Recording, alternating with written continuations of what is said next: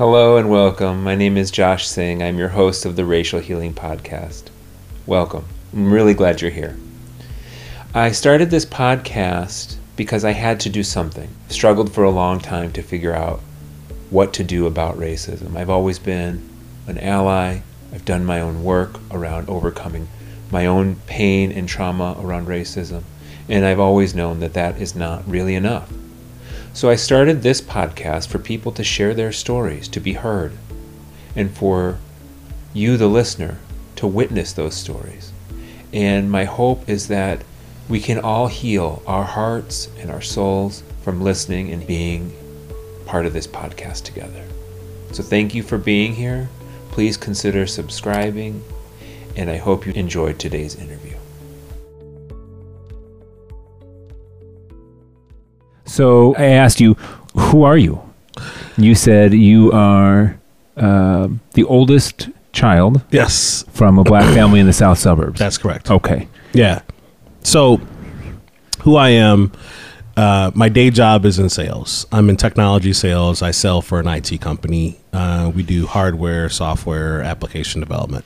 I also am a man in recovery. And I will be coming up on 7 years of free from alcohol and gambling. Congratulations. Thank you. Yeah. I am a dad. My son is actually he just turned 7. So I got sober the same year he was born, 5 weeks after he was born, which is awesome.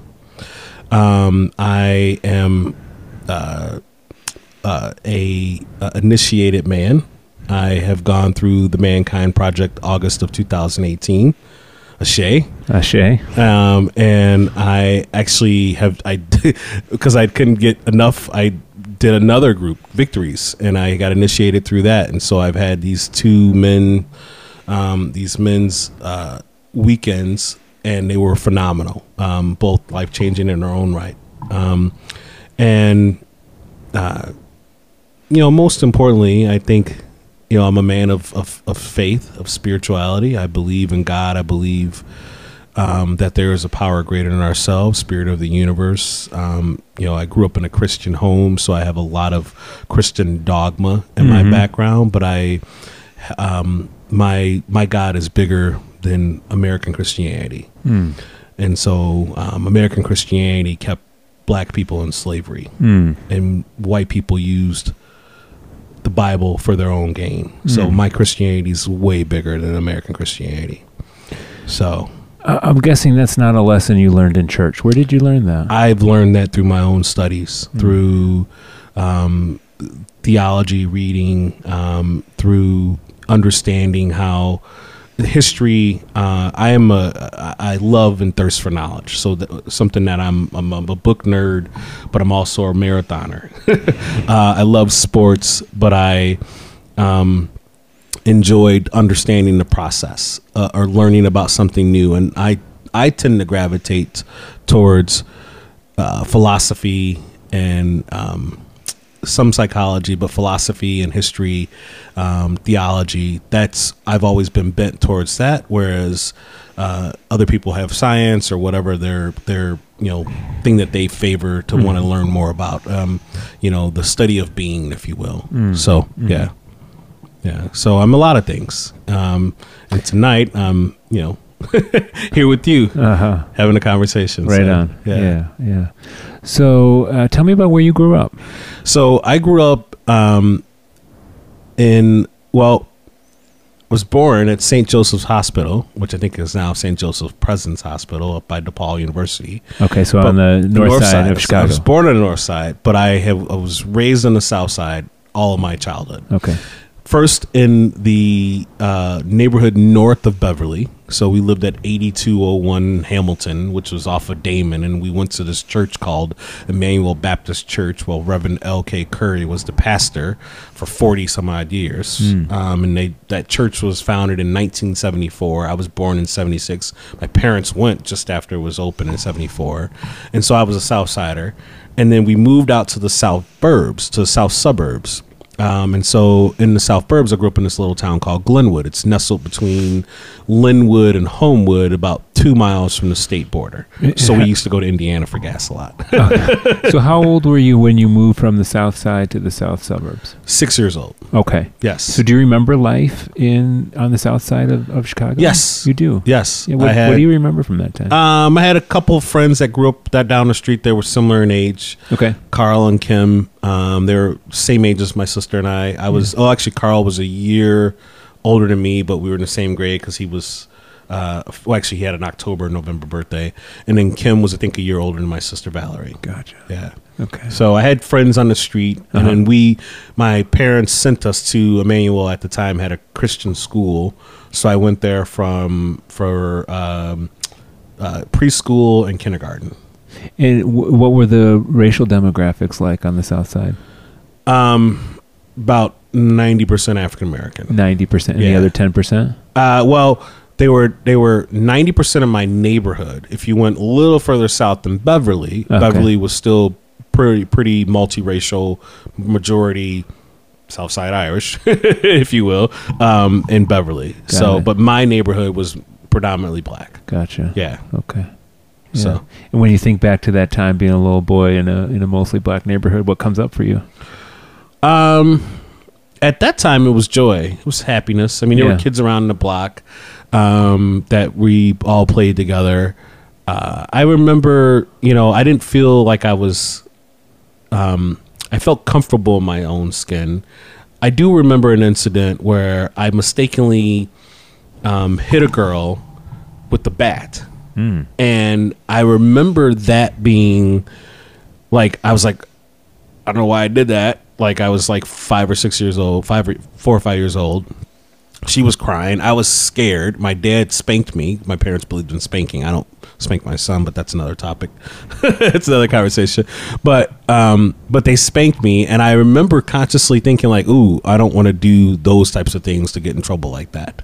Right? So from that point on, I tried to minimize my getting into trouble with things. And yet I had these things that I could be sneaky about, like all humans can be, right? But I didn't get into trouble. I got one detention in high school and maybe 1 or 2 detentions in grade school. Got it. So, so that incident woke me to the fact that, there's consequences.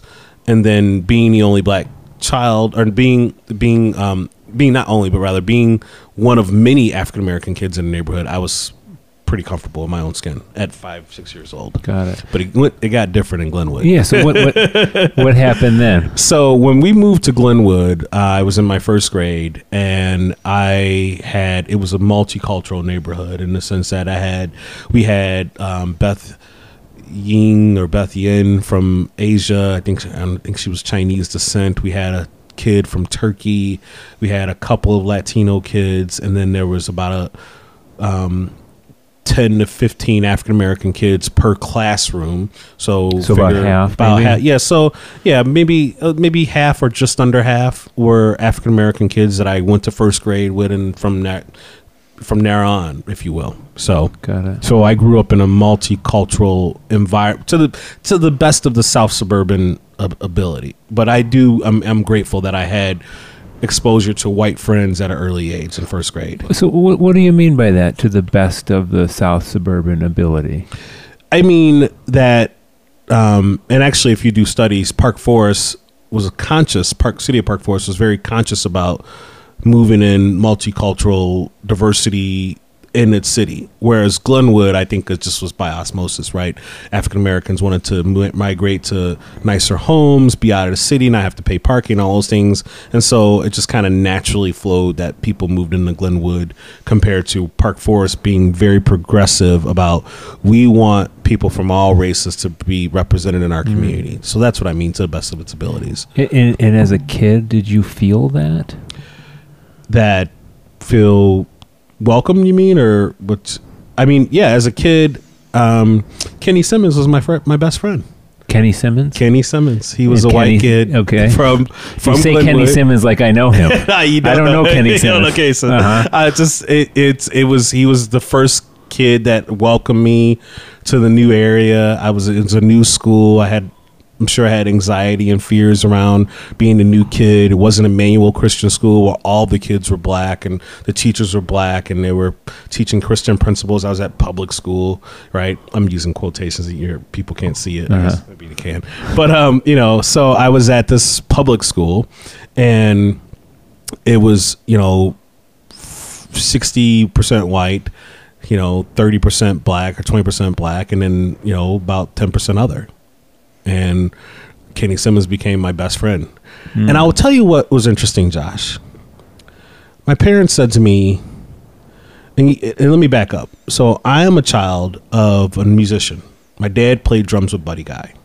Wow. In Chicago in the 60s. Amazing. Right? Yeah. And my middle name is Charles Kenyatta. So my middle name comes from him and Buddy going to Kenya and touring in Kenya.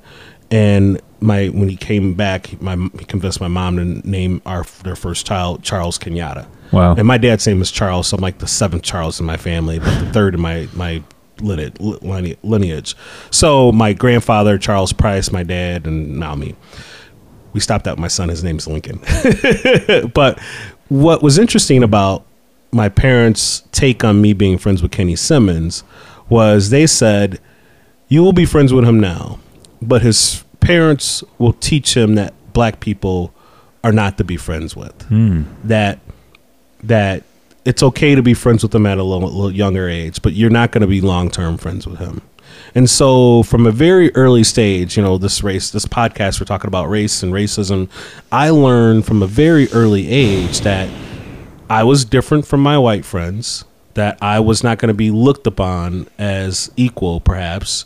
And as a matter of fact, my dad drove that home a lot as a black man. He drove home this... That you're not going to be seen as an equal. As an equal. He drove home that I had to outthink, out-hustle, outsmart, and be better than just to be counted for. And even when I got there, I still wouldn't be able to have a seat at the table. And so he raised me, and he's a brilliant man. And he, you know, his tools were, he grew up in Mississippi in the 50s and 60s. My mom grew up in Shreveport, Louisiana in the 50s and 60s. They both migrated. We've heard about the Great Migration to Chicago, Detroit, New York. My parents are two of the people that came to Chicago in the late 60s. They've been here 50 years now. Wow. And they must have came right to the South Side. They went to the South Side. As a matter of fact, you know what's really cool about my parents? They met on the Red Line. My dad saw my mom. He's like, I got to ask her That's out. The one. And they've been together. It'll be 50 years next August, God willing. Wow. Yeah. Incredible. That's pretty cool. 50 years marriage is not the norm. That's no joke. Yes. So how do you feel about your dad saying that to you? It was hard. It was hard at that time? It was hard as a kid to I mean, it threw me in a self-image crisis. It threw me in a self-worth crisis. And I didn't know how to explain that at the time. What is a self-worth crisis? My worth is predicated on how much I do externally, how many praises I get for A's and B's, how hard I work, how well-mannered a kid I am, how I work my ass off to not be looked upon as, you know, this stupid nigger, right? This insignificant, like, whatever. And I don't mean to drop the N-word, but I'm just like, that's the thought process that we were taught to not be, you know, be viewed by the white man as this, you know, throwaway, you know, black person, this throwaway colored person, right? And so my dad instilled in me that I had to work really hard to get whatever I wanted out of life and then some to prove my worth to sit at the table. And that was in pound. I mean, you know, there was a time where he said I came home with 3 A's and 3 B's in the 6th grade. And I was very proud of that. First time I had no C's on my report card. Right. And I worked my ass off for that. I'm not, my intellect, I'm not a high IQ person. I'm probably above average, about average or above average, but I worked my tail off. Right. And I was so saddened that he was disappointed. He was disappointed that I had gotten 3 A's and 3 B's. And he said, well, you know, it might be okay for other families to have 3 A's and 3 B's, but in my house, my children get all A's. I'm thinking, you didn't graduate college, dude. How are you going to tell me to get all A's when you didn't finish what you started? You left Jackson State to go play drums, and he did well for himself, but he didn't finish college. So I was I had, from a very young age, my worth was based on my accomplishments. That's what I was trying to say. Or my worth was based on the amount of success I had to the world. And I hustled really hard to do that, to live up to that for a long, long time. Until about 15 months ago. Yeah. Well, I want to get to that in a minute here about what happened 15 months ago. Yeah. So this, your dad saying that not, what I hear is not good enough. Not good enough, exactly. Yeah. When you were feeling so proud, how did that impact you? So interesting enough, I never got 3 A's or 3 B's again. I never really focused on school after that.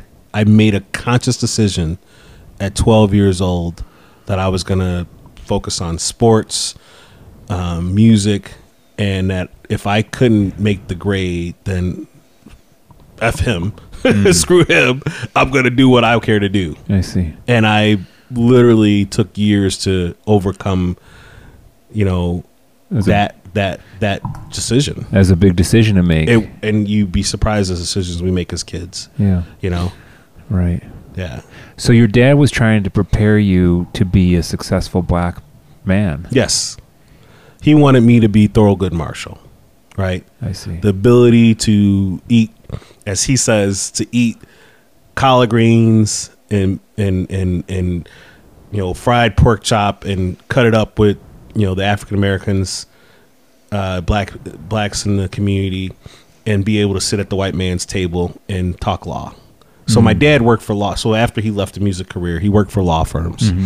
And in that, he worked in the copy room, and he really elevated himself. My dad, his great, he's always been able to pull himself out of situations by willpower. And so he was trying to instill that to me. Right. Right. And I totally appreciate it, because it's how I finished 3 marathons, right? By willpower and a little luck probably too. But Mike, to answer your question, he was trying to help me set the table for how to be successful on the world stage, if you will. Right. And he, again, to the best of his ability. So when you were a teenager during this time, how did you feel about being black? I mean, from what you share, I hear that you were, it was, obviously you knew you were black. Yes. How did you feel about it? Resentful, angry. Towards God. Towards God. Towards God. Towards society as a whole for how they treated black people. Why towards God? Well, you got to remember, it was a Baptist home. We grew up, I went to Baptist church, and then I went to Catholic high school, which is a whole nother. And so I had religion being fed down my throat of God is sovereign, God is love, God is all these things. And I'm thinking, well, if God is all these things, why the hell did you make Jews and blacks and Latinos and other people less than the superior race of white men? Right. And I had a resentment for a long time, for 20 some odd, almost 30 years, of why would God make us the lesser group in society? Because that's the programming I got from my dad and my mom and other African American communities. I'll give you an example, Josh. In 1983, we were in Jackson, Mississippi for a reunion, family reunion. We went to the Holiday Inn. It was a nice Holiday Inn. I was 6-7 years old. I'm sorry, 1987. So I was 11 years old. And we went to this Holiday Inn in Jackson. And there was a janitor, custodian man there, custodial person there, African American, probably in his 50s. He was gray hair, so 50s or 60s. And he says, "Boy, what you doing here? You're not supposed to be here." I said, "Sir, our room is right upstairs." He was not used to African Americans staying in this Holiday Inn on the nicer side of town. But my dad was also a small business owner. After he left those law firms, he started his own business. He made really good money back in the 80s. So we could stay where the hell we wanted for the most part, especially in Jackson, Mississippi. We could stay at a Holiday Inn. And that wasn't, I mean, we've stayed at 5-star hotels, right? But we stayed at the Holiday Inn. And yet this African-American, this black man tells me I'm not supposed to be there. So it's not just my parents telling me I'm not supposed to, I don't measure up, or that I have to work hard to measure up. I get the programming from society as a whole, and or from people locally. And and the stories I could go on about that. So if you want. Well, I the two stories you shared so far are from black men. Yes. Black men Yes. are the, so far at least, have been the two people who gave you, your father and this janitor, Yes. the message of You got to measure up. you got to measure up. Yes. What kind of messages did you get from white folks?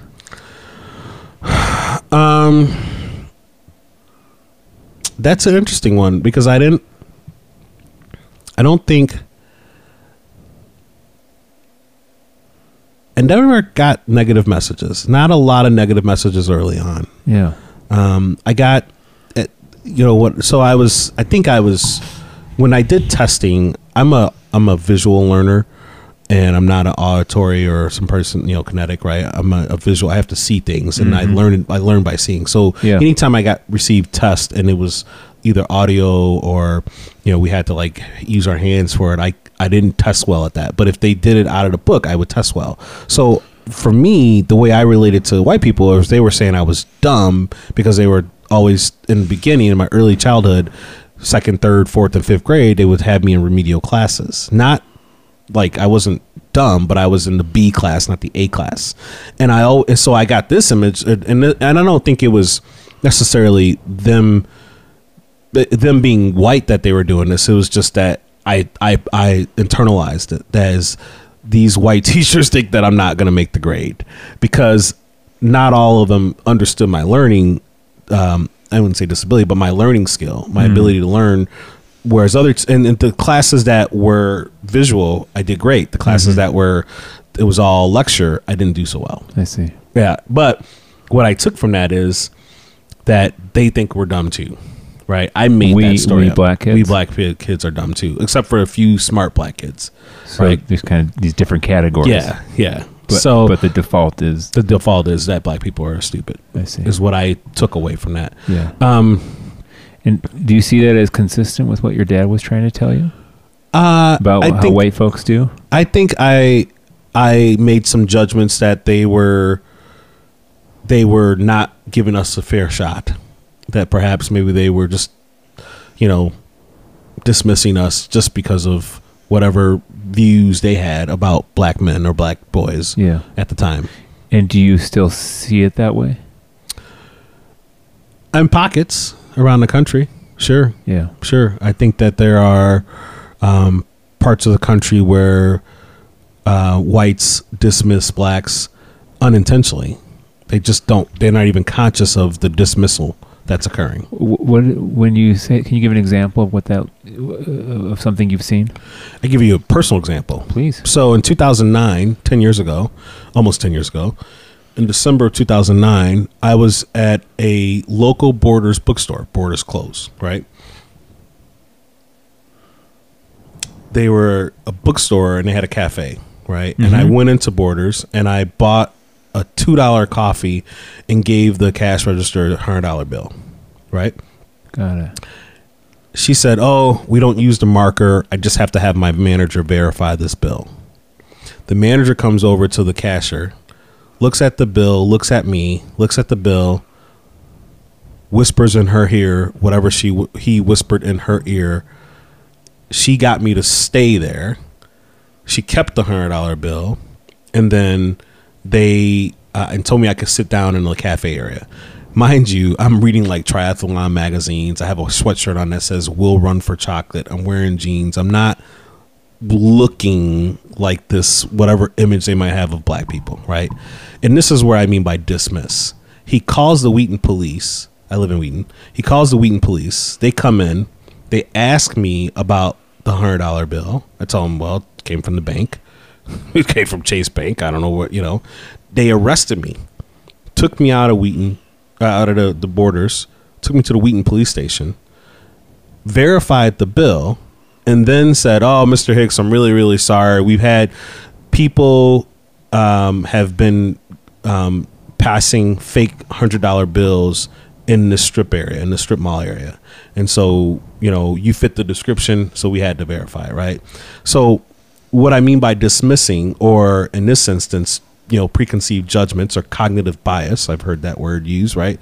This manager had a bias towards me, right? And so to connect them, my parents told me that could happen, that people would dismiss, have have bias, prejudices, and they would just, you know, not even think twice.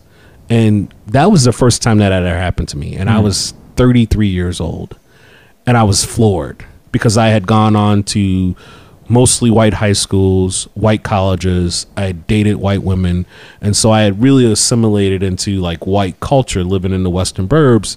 And yet me living in white culture and Western burbs, going to white churches, trying to worship a God and do right by my neighbors. Here I am, you know, being presumed guilty until proven innocent. So that came at age 33. Yes. And it was a big shock. It was huge because I had only heard about it. Right. And in the times that I had heard about it, I had softened the blow for my white friends. Like, "Oh, well, you guys aren't like that." Or, "Oh, well, you know, I wish some black men would just pull their pants up and they should act right." Right. I had gone on this track of, and because of my pastor, Reverend L.K. Curry, he said, black men don't need to wear earrings. It's like being a slave again. Black people shouldn't wear earrings. I had a lot of different programming from Christianity, from my parents, that if I wanted to be counted on, be respected, I had to walk a certain way, talk a certain way, act a certain way. Yeah. And what kind of way, how would you describe that way? Like the white man. Like the white man. Wear wingtip shoes, a good solid blue suit, wear a white shirt, wear a nice tie, knots. To this day, I never wear orange. You never wear orange? I never wear orange. Was that part of the programming, not to wear orange? It was part of don't be too loud and obnoxious, right? Be conservative. Don't be made fun of when you go out in public. And have you inhibited yourself besides not wearing orange?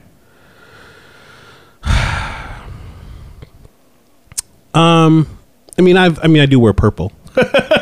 So I do wear, you know, certain clothes, but yes, I mean, I've moved away from you know, that stereotype, or if you will, like or not stereotype. I've moved away from the programming to live my life, right? To be consciously woke and whatever that I want to do. So in talking with other black men, I hear stories like the one you told that happened in the borders. Happen all the time. Sure. All the time. And I'm curious why you think it didn't happen to you until age 33. Well, so part of the other programming. So what we oftentimes don't talk about within the black community, in my opinion, my estimation is that colorism, right? There's racism and then there's colorism. What's colorism? I don't have a Webster dictionary about it, but What's the Charles Hicks definition. It is the dismissal of dismissal or being snooty or holding your head up, thinking you're better than, or that they're worse than, by the lighter they are to the darker they are. So if you're a light-skinned black person and you're a little bit closer to the master, if you got a touch of the master, that's a saying in the black community, right? It means that your great-great-grandparents were integrated with their white slave masters, or somebody in the family married a white person. If you've got a touch of the master, then in your light-skinned complexion, you are more accepted in the white community compared to if you're dark skinned, and I'm pretty dark, African American, a dark black guy. So first off, you will be considered a field slave, right? Because they couldn't see you in the plantation home, so they had all the really dark black slaves in the plantation, and the lighter skin or the more appealing slaves would be in the house, right? I mean, that's stuff we talked about in the African American in my own home. My parents said, because you're a darker skinned black kid, you're gonna be picked on, and I was actually picked on. We didn't even talk about the whole why I migrated, or not migrated, why I integrated with white kids, because I got picked on for being darker by other black kids. That's colorism. Got it. Black kids picking on other black kids just for the darker pigmentation. And I had a lot of pain around that. I was called names like Blackie, Charco, Oreo, because I had white friends. So they say you're black on the outside, but you're white on the inside. Yeah. I got called Zebra, Shaka Zulu. Really, really And meaningful these are things. by other black kids? Other black kids in second, third, fourth grade. Yeah. Until we outgrew it. And it left some severe scars. I see. Yeah. So, hearing your story, it sounds like it was easier to be around white folks. It was just different. And then if you were, had your own characteristics about you, funny, or, I mean, I'm an extrovert, so I like being around people. So to have my black friends say these hurtful things was really hard. And then, and my love language is quality time. So I like spending time with people, and I like being around people. I get energy from being around people, right? So by the time I got to high school and I had kids in band that I was practicing, I played drums in high school, and it just became easier. It became a lot easier to hang out with my white friends. By sophomore year, I was pretty much had majority white friends and minimal African American black friends. And there were black kids around. There were black kids at Marion, yeah. Got I went to Marion Catholic High School. There were black kids at Marion, yes. Yeah. And I was friends with them. I mean, I got my license, and I'd be driving around one of, it'd be 5 of us black. But I told the line of keeping black friends. I was doing what my dad had suggested. Walk with the white friends, keep your black friends, right? Be able to cut it up meaning make laugh, joke, fun, be silly, right, with your black friends, and be able to assimilate with your white friends. Yeah. And so I listened to Nirvana and Pearl Jam and Dave Matthews and all these bands that I got introduced to in the early 90s. Yeah. That I was not listening and to. did you in the enjoy 80s. those bands? And I started liking them. Yeah. And I'm a music person anyway. I played drums like my dad. I played drums in high school. We played classical music, and we did the jazz band and pep band for baseball or for basketball games. And so I really had, and one of the things I would say is I had a pretty big appetite for learning and exploring. And so the assimilation for me to have majority white friends was not as hard as it might have been for African American kids who felt like they got pushed behind or left behind by their black friends, and all they had were these white friends. You were for able me, to kind of move. Yeah, because I loved everything. I mean, to this day, I mean, I have a huge palate for food, and I have a huge palate for life. Right? I mean, I love the mountains. I love the beach. I love a nice golf course, and I'm okay with hanging out. I mean, I used to be okay with hanging out at a dive bar, right? And I didn't really care. Yeah. So you're currently living in Wheaton. Still live in Wheaton. That's about the whitest place I know. Yes, it is. Within 100 miles of Chicago. Maybe Glen Ellen might give it a run for its money. Okay. Probably Hinsdale. It's pretty close. It's pretty close. We have some refugees from Somalia. Oh, okay. We do have African Americans. Do you get coded as a refugee? No. I don't look Ethiopian or Somalia. Yeah. So tell me what it's like living out there. It's great, man. You love it? It's great. I mean, so in the midst of learning how to navigate this world, I mean, being true to my values, I like the space. I love that I have paths to run on. I am a huge outdoor person, so I'm close to the Morton Arboretum, where I'm a member at and have been for 8 years. And I like my amenities. I have to be honest. I'm spoiled. Starbucks, Costco, Trader Joe's. I love my amenities. Got it. So I compromise the diversity for the amenities, which I'm working on that. I'm thinking Oak Park is my move. I Like see. I'm trying to keep my amenities and have more diversity. But as I said, 14 and a half months ago, things shifted. So yeah, let's talk about that. What happened 15 months ago? Awesome. Happy to talk about it. So I was introduced by my very, very dear friend, Gary, who I love. He said, "You got to go to Mankind Project." And I was like, what is all this about? He's like, if you got to get a scholarship, but you got to go to Mankind Project. Okay. It is life-changing. And I'm like, all right, I don't even know what this is all about, but sure, I'll sign up. So I called the center, the Chicago executive, and he got me in, and I signed up for August of 2018's MKP weekend. The weekend's called New Warrior Training Adventure. And on that weekend, the best way I can describe it is I made peace with little Charles. I stopped having a resentment towards God for being born on the wrong side of humanity. And I fully embraced all of me. In MKP, we say shadow being Carl Jung, a big thing Carl Jung talks about. The shadow, things I want to repress, deny, hide behind, and where and how it comes out. And I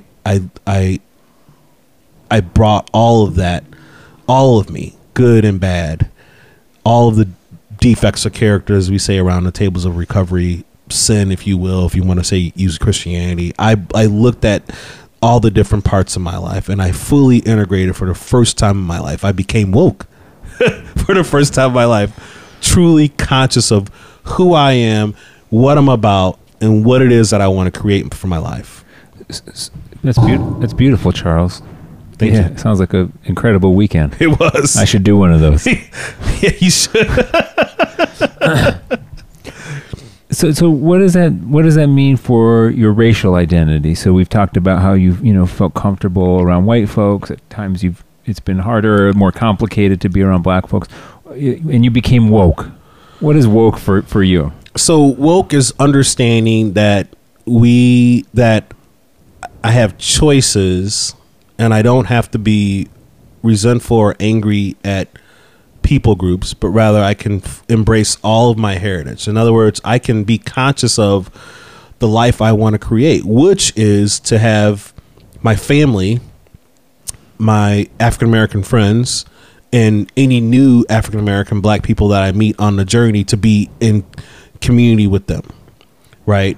Because I was wounded and scarred, and I also had all of this programming messaging from my family, my parents, and even my aunts and uncles.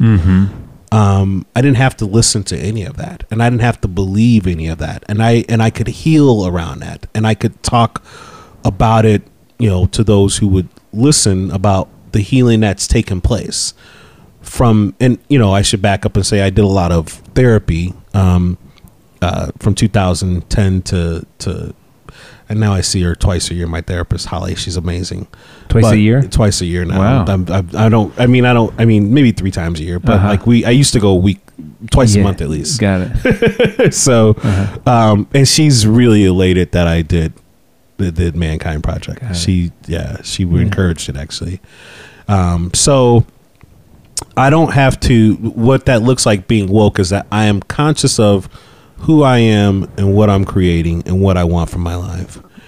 And I don't have to let story hold me back. And what I mean by story is the story I tell myself, the story people tell themselves, the story that the world tells us.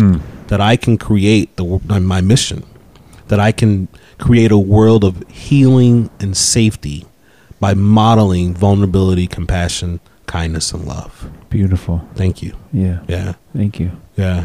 It's pretty awesome, actually. Yeah. It's freeing. Uh-huh. I don't have to contemplate or premeditate or ponder or all the things you go through when you walk into a situation. I have the ability to be free, and I think that's actually the real word. Yeah. As I'm now free to be me. Free to be you. Free to be me. Yeah, that sums it up better. I had to get there to talk about it, but that's what it's been.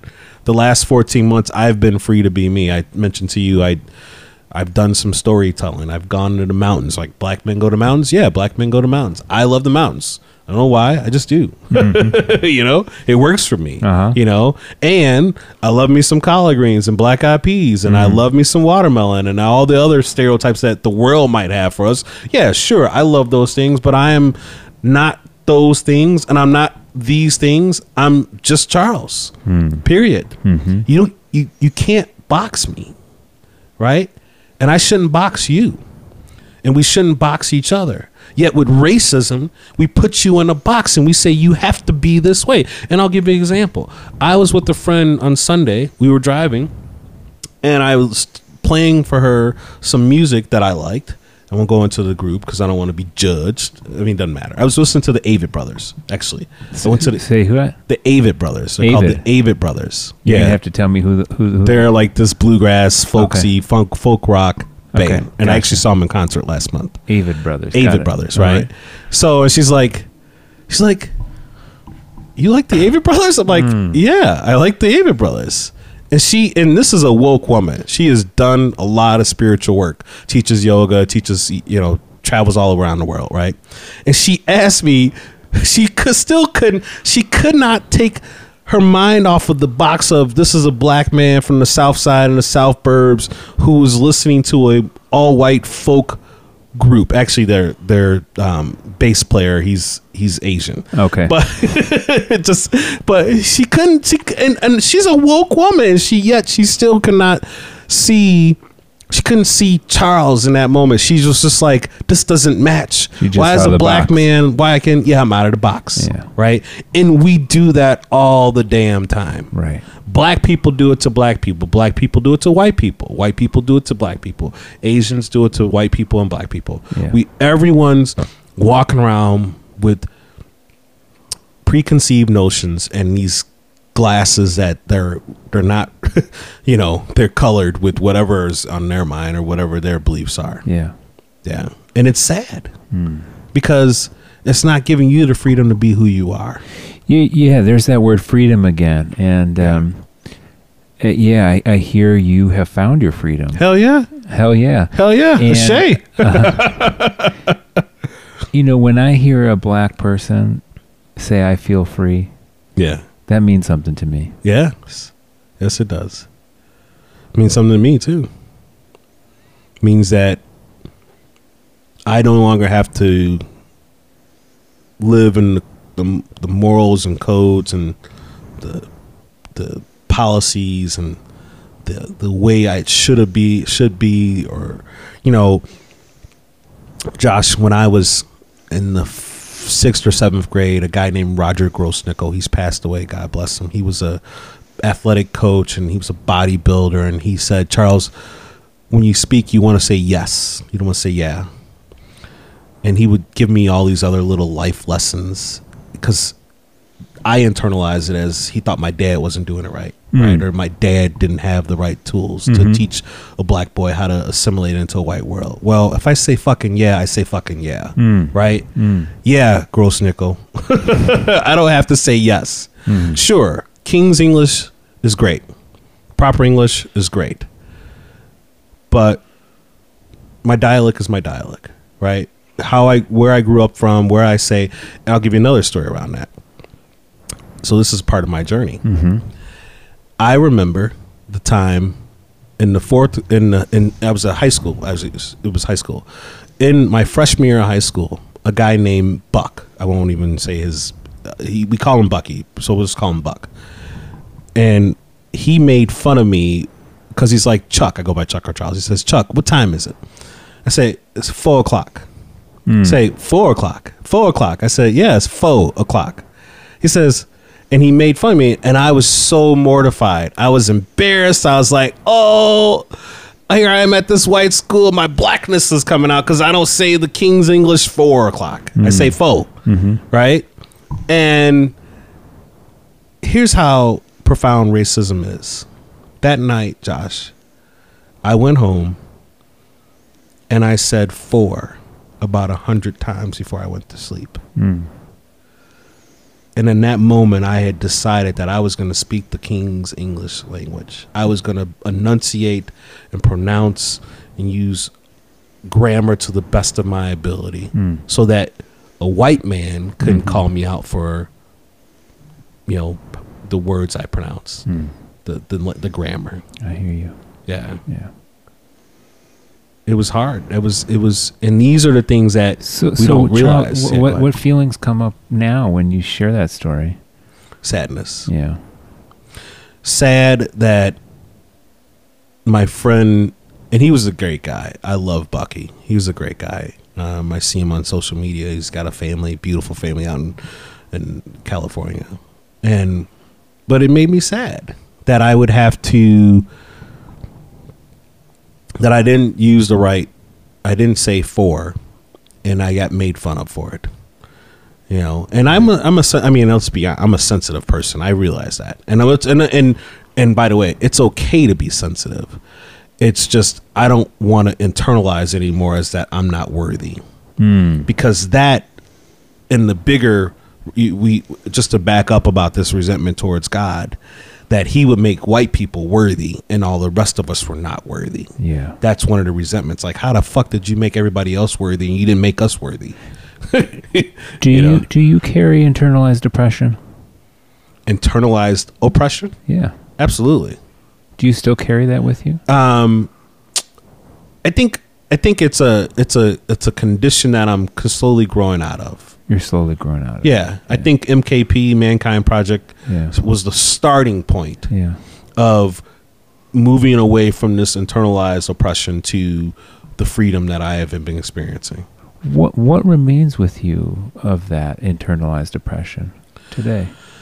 My friend asking me that question about the music, right? It's Okay. like when they say it, I instantly get triggered. Like, oh fuck, I'm supposed to not be listening to the Avett Brothers, or this. In this, and I trust me. I so people, you do your work, whatever it is, meet with your therapist, and or you do these weekends, and I don't think we ever. And shadow will always exist for us, I believe, personally. And what I mean by that, things we want to repress or deny, even if I've been healed around it. Because I guess my point is, in my estimation, Josh, I believe that scabs can be picked at, even if it's healed sometimes. And my friend bringing that up last weekend, she picked at it, and I was like, oh, I got a little triggered around it. Now, I'm not mad at her. I'm not resenting her. I actually called her this week and we chatted and like things are fine. Like I didn't walk around with resentment. So I guess what I'm trying to say is the internalized oppression can get triggered by events or things that are said, and I have to keep doing my work. Got it. Does that make sense? Sure does, Charles. Yes. Yeah. So, I got one more question or set of questions for you, and then we'll take a look at the objects that you brought. Sure. To the meeting. So I had to ask Charles to bring a few objects, or one object. I brought 3. Charles brought 3. Sure. But we were at we were somewhere together this summer. Yes. They had some intense dynamics around race. That's correct. And can you share a little bit about what that was like for you and what came from that for you? Sure. Well, we had a facilitator lead a conversation around race, and it was one of the most powerful experiences I've ever had in my entire life. So what, who was there and what was the conversation about? This amazing man named Prodigy. G, we call him. G. Right? G. He led or facilitated this conversation, and it had to do with essentially a white person in the group dismissing another white person, and then that conversation being about racism. It just kind of bloomed from it blossomed from there, and it was amazing, right? And what I will say, what was amazing about it was that it got us to look at how white people dismiss not only other people, but African Americans, and how African Americans internalized or felt about it. And so we were able to share our feelings, and talk openly about our struggle, being oppressed, conscious or unconscious.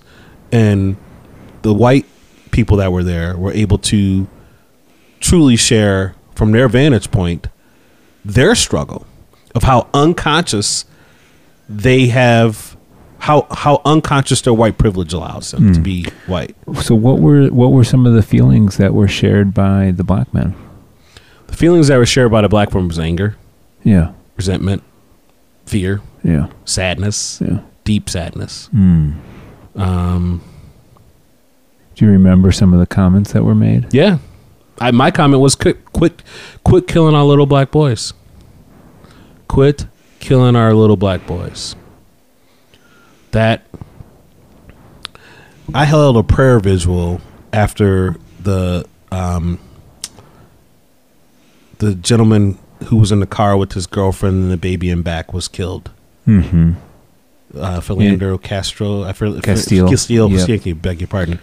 I held a prayer visual in the western suburbs, and it was a handful of black people and then mostly white friends of mine. But they came out to pray over our nation because I was so shook by that. And the other, the Trayvon Martins and the Rice kid and all these African American kids who've been killed, or African American men, and because even though it took 33 years for me to experience that kind of bias, that kind of racism, if you will, of the manager calling the cop just because I'm black, I felt it throughout all of these stories after that. That was 2009, and shit got worse. Yeah. Right? In the last 10 years, it's gotten worse than it ever was in my entire life. And I'm 43 years old. Yep. Right? That there are more blacks being killed than anyone else. So how that weekend that we were talking about, that conversation rather, that we talked about, was powerful for black men to name their truth, and for white men to name their truth, and for us to bring about healing. And it was as I said to you, it was I felt completely at home expressing my blackness to white people. Wow. In a safe place. Wow. So you got to be black with white people and black people. Yes. And not assimilate. Not have to fucking assimilate. So there's some anger there around all the assimilation you did. I've worked hard at it. At assimilating? At assimilating. Yeah. Remember the whole 4 incident? Right? I just said about 4. Yes, right? Absolutely. And there are multiple things that I've done. You worked really hard at doing that. What was great about MKP for me, the Mankind Project experience that I went through in August of 2018, was I don't have to hustle anymore. Yeah. I have to hustle for your love, for the white man's love, for anyone's love. I'm love. Yeah. God is love and I'm love. That's powerful, brother. Yeah. Yeah. That's Wow. pretty great.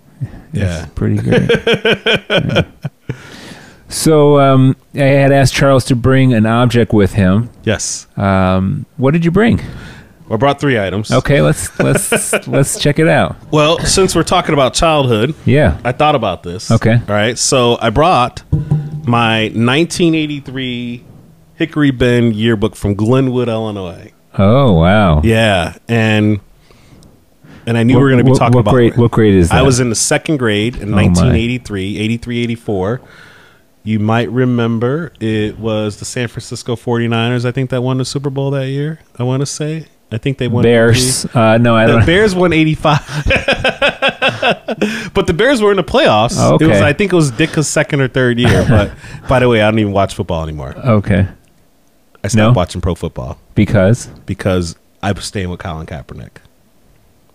I stand for racial equality, for police brutality to be reduced big time. So, but anyways, we're talking about Bears. But I was in the 2nd grade, and I'm that guy. And if you look at my class, again, it's pretty diverse. pretty diverse. I see a lot of black faces there. So a lot of black faces. That's Alex Torres. Alejandro, he goes by now, but he went by Alex. He shortened it. He was from Jamaica. His parents are from Jamaica. and I don't see if Beth Lee is on here, but this was a pretty diverse class. I mean, you had, in my second grade class, I think it was a total of 22 kids, and about 7 of us are black. 1, 2, 3, 4, 5, 6, 7. 7 of us are people of color out of 22, right? But these were the years, the formative years of where I got called these names, I got made fun of, and yet I had white friends. You know, guys like Mike Barnolini, who I played baseball with, and Duran Stewart, my buddy here, Duran. It's funny to see these people on Facebook nowadays. So that's my first object, and I just wanted to show kind of where I grew up Thank at. you, Charles. Yeah. Wow. It's beautiful. What else you got? So I ran the 2010 marathon, and I couldn't find a medal. But I did find my 2017 Chicago Marathon. I've run 3. 2010 in Chicago, 2017. I know, nuts. I mean, that's the willpower you were talking about earlier. That's correct. Yeah. That's correct.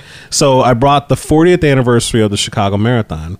And what's great about this is this was right a year, almost 10 months before I did Mankind Project. Okay. And so what this symbolizes, I guess, if you will, or the object of it is that I was still hustling. For the love. For the love. Yeah. I was still hustling, you know.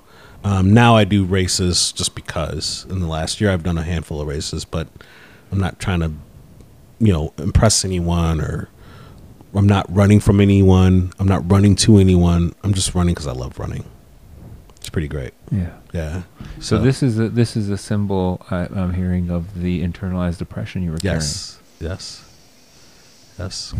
So, yeah.